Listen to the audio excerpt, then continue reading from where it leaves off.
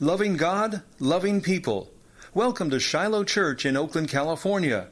Here's today's message from Pastor Jules Moore. Awesome. If you guys could do me a favor, if you guys got your Bibles, open up to the book of Romans chapter 3. And if you are taking notes, we are in this series called Limitless. And we are believing for God to break off all limitations. Real quick, next weekend, Friday, Saturday, is our Set Apart Conference. Come on, you could do better than that. I said next Friday, Saturday is our Set Apart Conference. If you are youth, young adult, young professional, pretty much if you just think you're young and you want to come and worship God and have an amazing time, please come. You can actually register for the conference right out these doors in the gym. This year, we're doing something a little bit different. Saturday morning, we're going to have a bunch of donuts. We're just going to break Daniel off real quick. We'll meet up with Daniel next week. No, I'm just messing. You don't have to eat the donuts. We just want to test your faith and see how strong you are in the Lord. But in the morning, they're going to have breakfast, and they're going to have some fruits and vegetables, too. But then we're going to have a time of worship, and actually 3 buses are going to pull up in front of the church, and we're literally going to send hundreds of young people, young adults throughout the city of Oakland to beautify a school, to go into West Oakland and do some rescue teams, and in downtown Oakland. So literally in one day, we're hoping for 300 and something young people to literally go and impact the city of Oakland for Jesus. Come on. So if you want to be a part of that, you can also register for that. And then Saturday night is free game. Anybody that wants to come, I didn't tell first service this, but Saturday night, if you want to come rock with us, we won't turn you away, and it'll be a great time. So make sure you guys check that out. And again, if you guys got your Bibles, Romans chapter 3, let's jump in this. If you're taking notes, you can write this down. Is it getting through? Have you ever looked at somebody and asked them that, that rhetorical question, or in your mind, you're like, is what I'm saying actually getting through to you? How many guys got kids? You know what I'm saying? How many guys, you want to have kids one day? Okay, many hands did not go up. It's okay. God will give you the faith for that. It's all right. But after having kids, I've always been like, man, is what I'm saying, is it actually getting through? Because my daughter will just look at me like this sometimes, like, I'm like, you're not understanding. But we're talking about limitless, and really the premise of my sermon and my talk today is the grace of God getting not only to you, but is it getting through you? Is the grace of God affecting your life and changing you to become more like Christ? And is that grace that you've experienced, is it contagious? Is it extending beyond you? And in Romans, we see that the Apostle Paul, he begins to lay down some amazing things in Romans chapter 3, where he begins to show us that it is all about faith in the grace of God. That it's not based on our works, it's not based on our activity, but rather it's based on our connectivity with God in order for us to have a thriving, limitless relationship with God. And he writes in chapter 3, verse 20, he writes, let me find it in my Bible real quick. He says, no one can ever be made right with God by doing what the law commands. The law simply shows us how sinful we are. But God has shown us a way to be made right with him without keeping the requirements of the law as promised in the writings of Moses. And the prophets long ago, we are made right with God by placing our faith in Jesus Christ. And this true for everyone who believes, no matter who we are. Look at your neighbor and say, no matter who you are. If you really want to say, no matter who you be. For everyone has sinned and fallen short of God's glorious standard. Yet God, in his grace, freely makes us right in his sight. He did this through Christ Jesus when he freed us from the penalty of sin, of our sin. For God presented Jesus as a sacrifice for sin. People are made right with God when they believe that Jesus Christ, his life, shedding his blood. This sacrifice shows that God was being fair when he held back and did not punish those who sinned in times past. Now I got to go to Romans chapter 5. We're going to read a few more verses and then we'll end in Psalms. Romans chapter 5 verse 18 says this, yes, Adam's one sin brings condemnation for everyone. But Christ's one act of righteousness brings a right relationship with God and new life for everyone. Because one person disobeyed God, many became sinners. But because one other person obeyed God, many will be made righteous. God's law was given so that all people could see how sinful they are. But as people sinned more and more, God's wonderful grace became more abundant. Other translations say, where sin abound, grace abound all the more. Where there was confusion and chaos, it kept increasing, it kept expanding. I said sin had the same, it was like rabbit sin. You know what I'm saying? You ever put two rabbits together? It just multiply. Sin just kept getting more and more out of control. And as sin increased, God's grace was so overwhelming that grace increased to bring whoever that was far away from God back to him. I don't believe no one is too far gone for the grace of God not to abound and rescue that person. Verse 21. So just as sin ruled over all people and brought them to death, now God's wonderful grace rules instead, giving us right standing with God and resulting in eternal life through Jesus Christ our Lord. Now let me break down real quick as we make our way to Psalms. We're going to go one more verse and then we'll transition and pray. Psalms 133, if you guys can turn there or scroll there, whatever you need to do. Psalms 133. Now, as Paul is writing this, what he's stating for us, what he's helping us to understand is this, is that we were once enemies to God.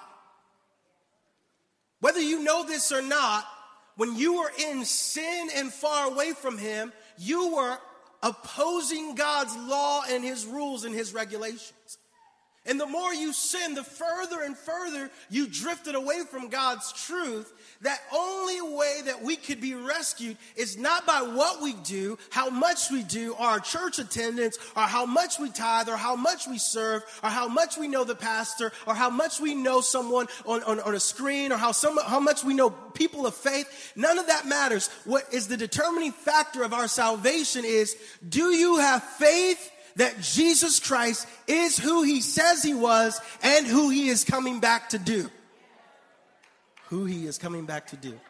What he is coming back to do. Praise God. It's faith in grace.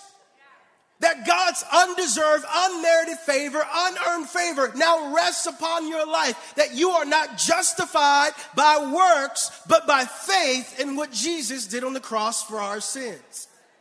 Now that revelation alone should cause somebody to stand on their feet, wave a hanky, slap the person behind him and say, are you listening to this? Because believe it or not, boo, you may have got your nails done last week and got a pedicure and got them braids tightened, but God did not like you when you were in sin. You were wrong. You deserved hell and wrath. And guess what? You are not alone. Everyone in this room, the weight of sin was against us. But when Jesus died on the cross and we begin to put our faith that, wow, a God of the world, of the universe would love me so much that he would stretch out his grace towards me and pull me back out of my darkness, I'm saved. I belong to him. I am now in harmony with God. And David has a revelation of this harmony that not only we receive from God, but how this harmony is with God is supposed to translate into how we get along with other people. Chapter 133 says this, how wonderful and pleasant it is when brothers live together in harmony. For harmony is as precious as the anointing oil that was poured over Aaron's head that ran down his beard and onto the border of his robe. Harmony, unity is what he's saying. Unity is as refreshing as the dew from Mount Hermon that falls on the mountains of Zion. And there the Lord pronounced or commands his blessing and even life everlasting. Let's pray over this as we jump in. Father, we thank you for your word today. And I ask, God, that you would bring clarity. And I pray just a move of your presence and of your spirit today.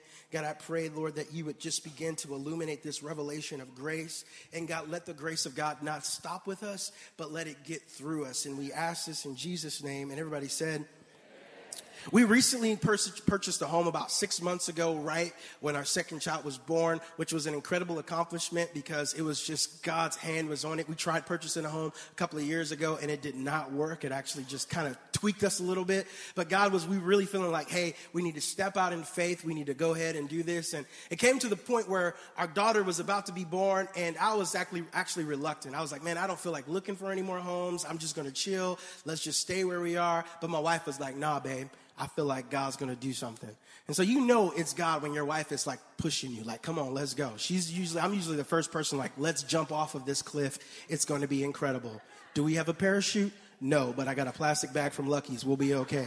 But she is like, let's go for it. So we go for it, and she finds this place, and it's like the perfect spot for us. It's like just right with us, enough space for us to have ministry and be able to have people over, a great place for our kids. And so God just totally like pushed it through. Everything happened. We were like, thank you, Jesus, praise God. Everybody got their space. It was cool. Awesome. Yeah, thank you, God.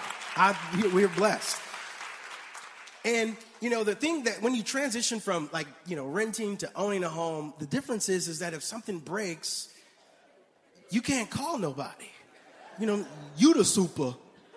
You're the superintendent of the house. And so a couple of weeks into it, don't laugh because it'll get me. Anyway, a couple of weeks into owning the home, we're painting, we're doing all this stuff. And we walk by one of the bathrooms and we start to smell something. We're like, okay. We're going to have to clean that up, put a Glade plug in or something like that. We're going to have to hook this up. So we noticed that a day later that, just all of the stuff that was there in the house started to come to the surface. All of the secret hidden sin of the home started to rise up and made itself very apparent. And we had to rebuke the toilet demon. So we're going through this whole process, and me being the man, I'm like, all right, girl, I got this. I'm going to go fix this. So we're plunging it. We're trying to figure out how this happened. We're blaming kids. We're like, maybe Vivi threw a teddy bear in there. She would do something like that. We're just pointing the blame all on everybody. I go to Lowe's. I get a snake. I get a crocodile. I get whatever creature I can to fix this toilet, to get it going. And I'm doing everything I possibly can, and still the demon just refuses to leave our home. So finally we did like all Christians do. We called on somebody. We were just like, God. No, I'm just joking. We called the plumber. And we're like, hey, bro, can you come and fix this thing? And sure enough, he came in and he began to inform us that the problem was actually not the toilet. It was pipes underneath the home right outside our bathroom. And so he drove a snake in there, cleaned all of this stuff up. There were some roots that had grown in the pipes. And the moment that he began to clear up those pipes, we had flow. Things began to leave like they were supposed to. It was awesome. It was like, just this moment in God. We were like, thank you, Jesus. The thing is everything began to flow right. We were cool. We were high-fiving each other. You know what I'm saying? We were just washing our hands for no apparent reason, just because we could now. But the thing that I learned in that moment, I was like, man, this is so true, not only for our earthly homes, but it's so true even for the house of God. The moment that this one small aspect of the home became dysfunctional, it destroyed the harmony of the entire house. Because of the smell of what was coming from this one space, this confined area began to creep into all the other areas of the house, and it got so unbearable that nobody could ignore it. And I wonder, sometimes as Christ followers, we believe that we can come into the house of God, and we believe that we don't play a part in the harmony of God that's being created or the dysfunction that's being created. And the thing that's funky to the Lord, when God comes into our lives and he goes, what's that smell? It's sin that causes that dysfunction. And I'm not just talking about, what are the sins that God hates? You ever ask that question like, God, what's really funky to you? And most people probably think, man, it's them sexual sins. Those are the ones that'll get you. And that's what most people usually go to. But when we look through God's word, what begins to bring disorder and dysfunction and funk into the house of God, it's found in Proverbs 16, verse 6, and it says this: these 6 things the Lord hates indeed, even are repulsive to him. A proud look, the attitude that makes one overestimate of oneself and discounts others. A lying tongue and hands that shed innocent blood. A heart that creates wicked plans. Feet that run swiftly to evil. And a false witness who breathes out lies, half-truths. And the last one is this: and a one who spreads discord among the brothers. The amazing thing about this verse of scripture is that all of these sins are based out of relationship and the life of another person. He's saying pride and arrogance, that is what makes God repulsed at our lives. When you see arrogance and self-righteousness and self-justification, and we turn our nose up to other people because we believe that we're better than them or that we're more superior to them. That says that sin, God says, that don't smell so right.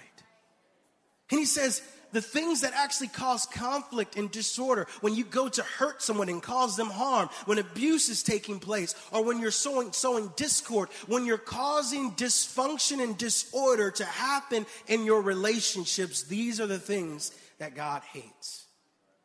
And I don't know if you've ever been in a relationship long enough, or I'll just be open and honest with you. How many guys you've been married or you've been in a relationship and you know that moment where you get into like an intense discussion? Let's just call it that. It's not an argument. It's just a subtle disagreement that we're having. And you literally could just see people going like this, like just talking, all neck is moving, and then somebody walk by their car window, you roll up the window, see you next time, and then it's just right back at it. You know what I'm saying? Just all going in there. And the funny thing is, if you're in a relationship long enough, you can even see it when someone else has that problem. Like there's times when we just see young couples come in and we're like, y'all been fighting, huh? Yeah, I know what that smells like. I know exactly what that smells like. But the thing is that disunity becomes apparent. It may not always be on the surface, but there's a certain funk when there's sin and there's separation within relationships. And God, his desire, his design was not only to bring harmony, to be at peace with him and us, but to be at peace and harmony with each other. You see, I can't stand when people say, like, I love God, but I can't stand church. I get it. But you're missing a component because guess what? You make up the church. So what you're really saying is this: I like God, but I don't like people. And there's a certain level of immaturity and dysfunction that all of us have to get over, because if God and his love and his grace was so able to fix and heal and restore us, then for us to be Christ followers, we have to have the capacity to not only receive grace, but to extend grace. And the moment that you disable yourself of that, the question of this is how much grace does God have for us? Have you ever asked, like, how many times is God going to forgive us? And many people, I believe people that have grown up in church, they live with this level of confusion because they believe that God's grace, they're just one more sin before God removing his grace off their life. They're like, man, if I go to the club one more time, I'm not going to heaven.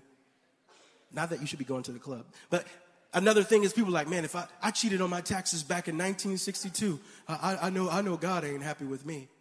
There's a dysfunction and an unreal aspect of what God's grace is. Jesus said that if someone sins against you, you're to show forgiveness 7 times, 7 times. He begins to say, this is how crazy God's grace is. While Jesus was on the cross, he said, Father, forgive them, for they know not what they do. While being tortured and mutilated by his own creation, what does God show through the life of Jesus? Grace and mercy coming forth from the cross. Grace is this an amazing component that if we understand it truly, not only will it change our lives, but it will increase the capacity, the mercy, the patience, the ability to serve those that are around us, and it will create a sense of unity in the body that God has designed us to live for and walk in. This is God's desire and design for people. And when we see even when Jesus was talking about the unforgivable sin, he said blasphemy of the Holy Spirit. You see, these Jewish leaders, these Pharisees, they came to a point where they saw Jesus was doing good things, but they refused to recognize him as the Son of God. And they kept drifting and antagonizing and beginning to figure out if this is who you say you are, if this is real. And they avoided the Holy Spirit. They ignored what God was doing. They kept belittling the moves of the Holy Spirit to the point where God says, I can't do nothing with you because your heart has become so callous to the presence and to the grace of God. And let it not be for us. And some people in this room right now, they be like, well, maybe I've blasphemed God. Maybe I've blasphemed the Holy Spirit. And I know that I'm not sure if I'm ever going to make it into heaven. And I don't want you to just rest assured on my words, but I want you to rest assured on the word of God. The Bible says that if you come to God and you say, Lord, forgive me, wash me, redeem me, and you encounter his grace, and his grace gets on the interior of your motivations and of your desires, that grace will begin to come out of your life, and you'll begin to live like Jesus and look like Jesus and talk like Jesus. And when people cut you off on the road, you begin to show grace and mercy. And you start to recognize, man, if God can save me, let alone what he can do for you. For all have fallen short of the glory of God. None of us are exempt of it. But that's how amazing his grace is, how powerful his grace can be on the life of a believer. It changes you. That's what gets us saved. Not our activity, but our connectivity with God. It's grace. You see, grace has the ability to transform a life where somebody that's been living in sin and just, some of us in this room, you were really good at sin. Like you was just living in debauchery. That's an old biblical word. All right? Your nickname was debauchery. Look at debauchery, walking down the street, just sinning, living all lasciviousness and wickedness. Your name was adultery. Your name was fornicator. Your name was this and that. You lived in sin. You were known based on your sin. I had a guy come up to me, he's like, bro, you didn't know this, but before I came in here, I used to knock people out. And if you ever need someone knocked out, just let me know. You need people like that in the kingdom of God. You know what I'm saying? That can just lay hands on somebody and pray the prayer of faith. I appreciate those brothers that have come far in the Lord. But where there was sin, that's where grace abound. That grace had the ability to take broken and messed up people and pull them out of their dysfunction and show them that you are a son and a daughter of God. And no matter who got a hold of you or said something about you, you can live like God wants you to. That is grace. You no longer identify with that old life, but with the new life that Jesus is bringing in you. And this is God's desire for us. And this is why we have to guard that grace. We have to make sure that we don't belittle that grace. We have to make sure that we don't sabotage that grace, that we don't hold that grace hostage from other people who need that grace. And this grace is the only way that you're going to be able to put up with the people that are sitting in the pews right next to you now. It's only by faith in God's grace and his son Jesus that you're able to deal with the people you work with, connect with, worship with, serve with. Because this unity, it's all about grace. In Psalms 133, it says, behold and how good and how pleasant it is when brothers dwell together in unity. Not only is good and it's pleasurable. How many guys know it's probably good to eat a salad every once in a while, but it's pleasurable to eat a rib. You don't usually see those things come together at the same time. He says, behold, because we don't see it. Especially in a world that is full of chaos and dysfunction, especially when people want to raise racial kingdoms and gender kingdoms above God's kingdom. We see division and chaos and people searching for some kind of security. And the only thing they can identify security in is what they see on the outside. But God says, no, security comes from inside, knowing who Jesus Christ is. And when you have that grace that's on your life, and grace is contagious, a community of grace, behold how good and how pleasurable it is when brothers dwell together in unity. You know when my wife is the most irresistible? All the time. It's a freebie right there. Got that. No, my wife is the most irresistible when we're unified together. When we start having conversations and it doesn't lead to a fight. You know, you could be arguing over cantaloupe. You don't like cantaloupe? My mama used to make me cantaloupe. But when we're unified and we're in agreement and we're talking the same language and we're like, high five. Yeah, I was believing. I'm praying for that one. You weren't going to. And then I'm like, whoa, you look good. I don't know what this is right now. It's called unity. Behold how good and how pleasurable it is when people dwell together in unity. It is like precious oil, consecrated oil poured out on the head, coming down on the beard, even the beard of Aaron, coming down upon the edge of his priestly robes, consecrating the whole body. You see, David has this revelation, not only how amazing to be unified with Christ, but what it looks like to be unified together as a community, how valuable this is. And he says, he uses the language that the Israelites would understand. What they would do when a person to be inaugurated as a priest, that means they were like a government official. They would stand on behalf of the people and God. What they would do is they would grab a vat of oil, and the oil would be super fragrant. It would have all of this incense and all of these smells. It was aromatic. People would smell it all throughout the community. And what they would do is they would take that vat of oil, and as a sign of God's favor, of God's grace on their life, they would come to the priests and they would say, we're anoint you with oil. Like that. Juices and berries. Juices and berries.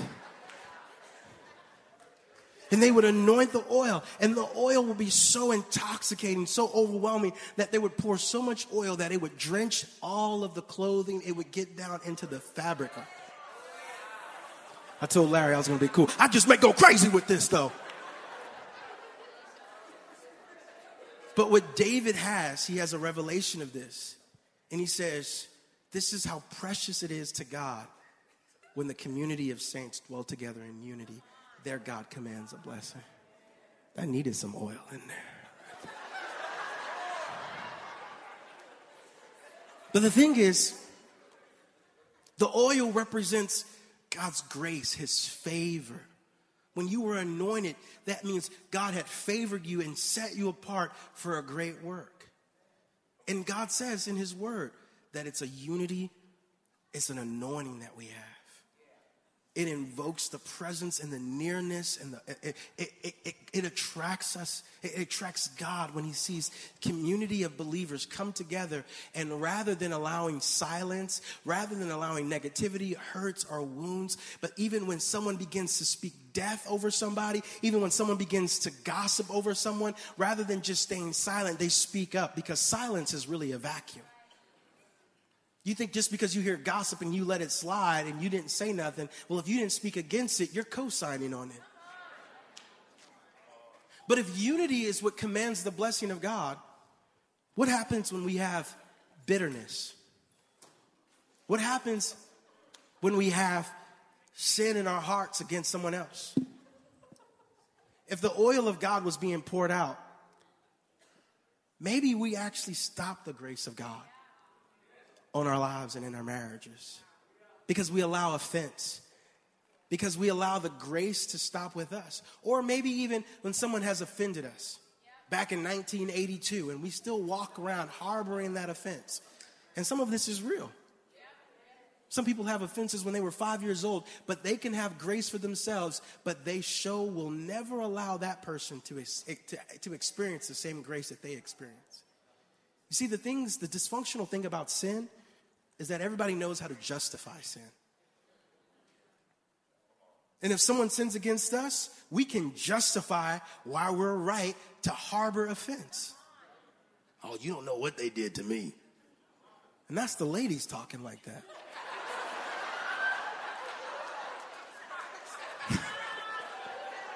You've seen a couple of things. But what happens is this. When we allow offense to come into our hearts, and we don't allow it to wrestle with the grace of God, and we harbor that offense, we shield ourselves, we block the grace of God to extending to that person. The best description that I can show you is like holding grace hostage until this person does what you think is going to make things right. But guess what? If you weren't justified by works, if you didn't come to God and God says, well, I need you to give me 25 Hail Marys, run 15 laps, and drop about 10 pounds, and then we'll talk about forgiveness. If God didn't make you go through that kind of work in order for you to experience grace, who in the hell in heaven are you to hold grace hostage from somebody else?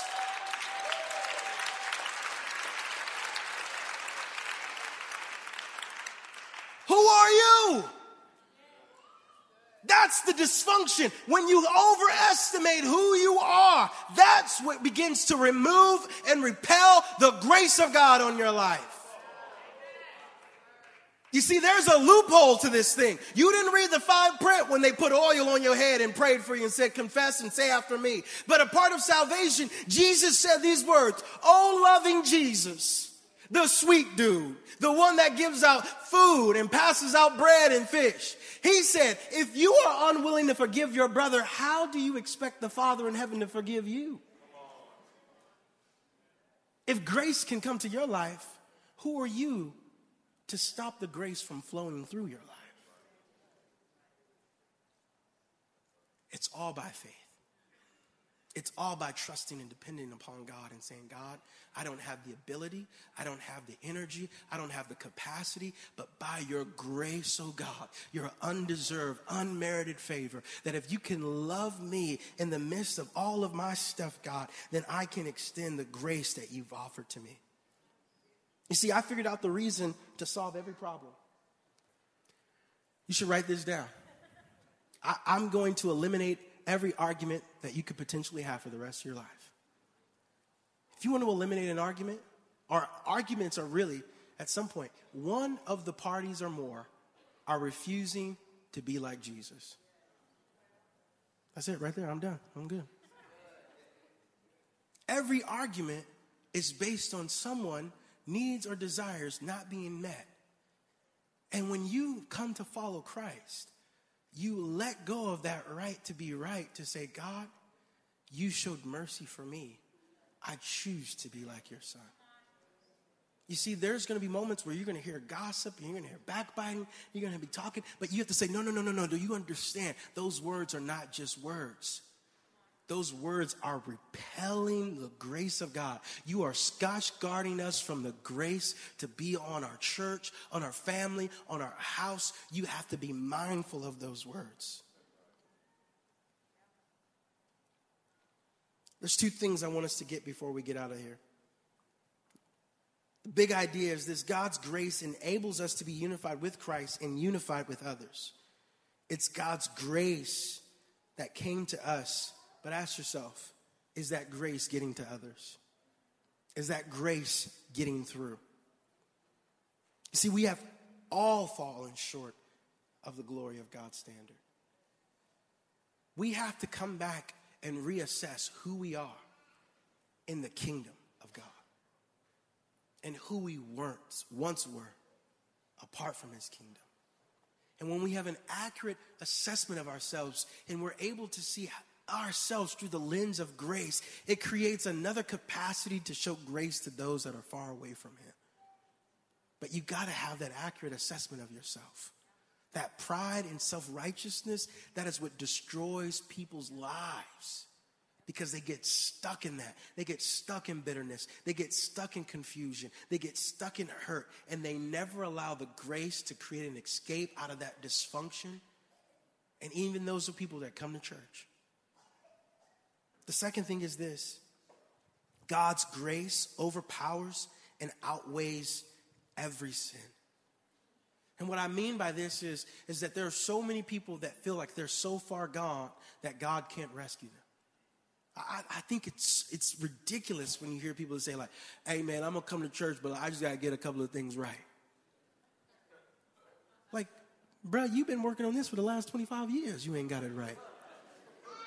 What's 25 more years or 25 more minutes going to do to help you get it right? But what that indicates to me is that they don't understand grace. Because grace says, no, come right now and we'll get it right together. No, come right now. Come before God right now. Run to him. I love those verses. Just draw near to God and he will draw near to you. For God is a rewarder of those that diligently seek him. But none of us are far too gone. And if there's any repentance in your heart that would say, God, I'm out of pocket. Lord, I need your grace. His grace is available right now for healing, for restoration, to bring us back to life, to restore our minds that have been confused and abused. This morning, God's grace, where sin abound, grace abound all the more. Let's pray. I want you to bow your heads as we close this morning, or this afternoon.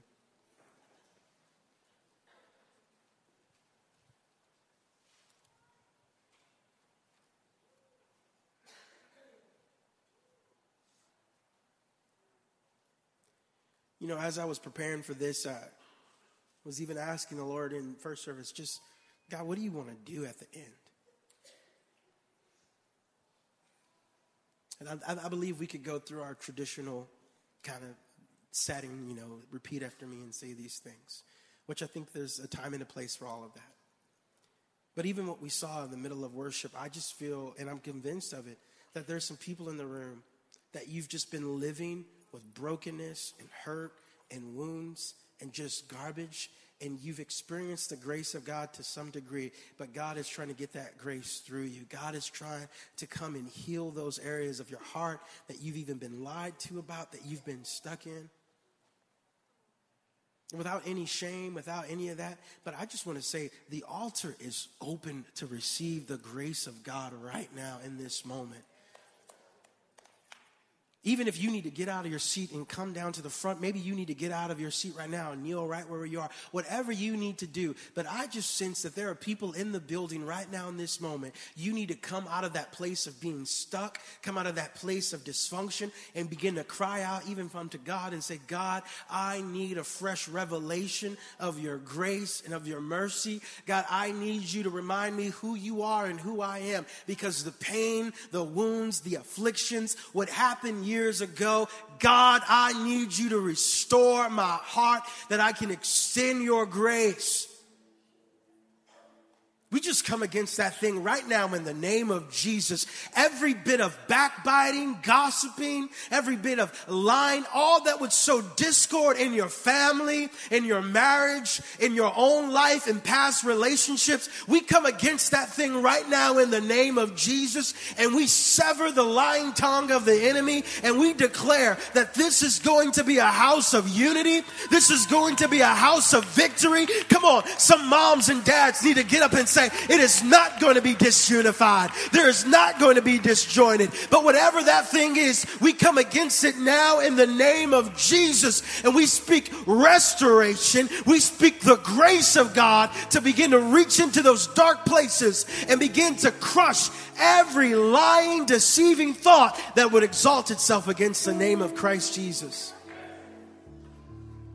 Some of you don't even believe the grace of God is sufficient to cover your sins. You're wrong. And that's how the enemy has held you back from stepping into the call of God. Why is the grace so important? Because the enemy understands that once you understand it, you will remove all of that lie, all of that dysfunction, all of the discouragement. Because when you know, wait a minute, God's grace is for me. And if he is for me, what can stand against me? His grace enables me to be more than a conqueror. Greater is his grace that is in me than anything that is in this world. Once you have a revelation of the grace of God and the harmony that you have in heaven,